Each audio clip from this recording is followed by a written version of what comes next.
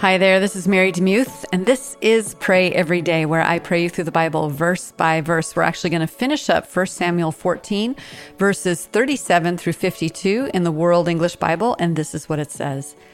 Saul asked counsel of God, "Shall I go down after the Philistines? Will you deliver them into the hand of Israel?"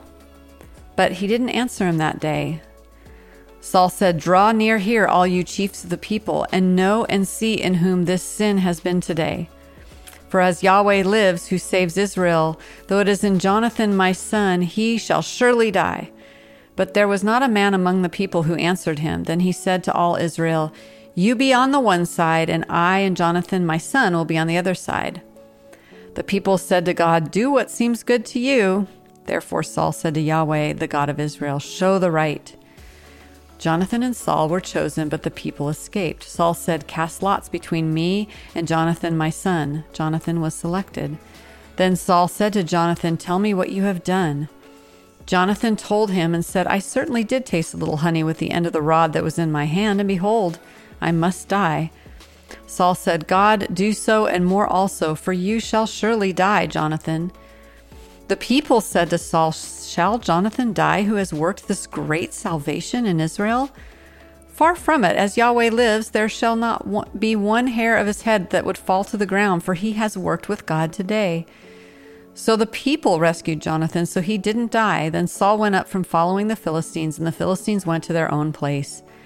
Now, when Saul had taken the kingdom over Israel, he fought against all his enemies on every side, against Moab and against the children of Ammon, and against Edom, and against the kings of Zobah, and against the Philistines. Wherever he turned himself, he defeated them. He did valiantly and struck the Amalekites and delivered Israel out of the hands of those who plundered them. Now the sons of Saul were Jonathan, Ishvi, and Malchishua, and the names of his two daughters were these: the name of the firstborn, Merab, and the name of the younger, Michal. The name of Saul's wife was Ahinoam, the daughter of Ahimaaz. The name of the captain of his army was Abner, the son of Ner, Saul's uncle. Kish was the father of Saul, and Ner, the father of Abner, was the son of Abiel. There was severe war against the Philistines all the days of Saul, and when Saul saw any mighty man or any valiant man, he took him into his service. Mind if I pray for you? Lord, it's interesting that even though the lots were chosen to fall upon Jonathan, who did disobey an order, even though he didn't know he was disobeying it, and as Saul's oath had said, he should have killed his son, yet this was never anything that you asked of him, and he had made this rash declaration without you. And I just thank you so much that the people rose up and brought some sense and logic into the situation. Lord, thank you for that. And I pray for our own difficult situations where we're trying to kind of figure our way through a difficult or unruly or emotionally distraught situation. And Lord, maybe we have made these vows or done things that have been rash, and we need other people in our lives to be like the people of Israel in this story, to be logical and to help us to see things differently.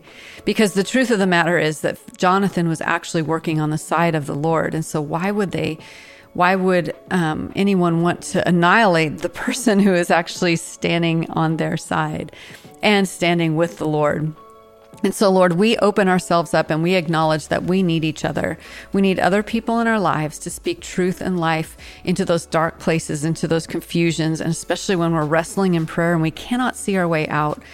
We need wise believers in our lives and communities around us to help us to know when we're being rash, help us to know if we're not being rash, to help us to know if we're venturing in the right direction or not. Lord, we are so grateful that you are so gracious to guide us, but we also acknowledge our need for each other, that you have built us for community. You have built us to be interdependent. And Lord, I know that there are people listening to this prayer just dying inside because they're like, I have tried so hard to have a good community and my community let me down. Or I was in an abusive ministry situation and I just can't.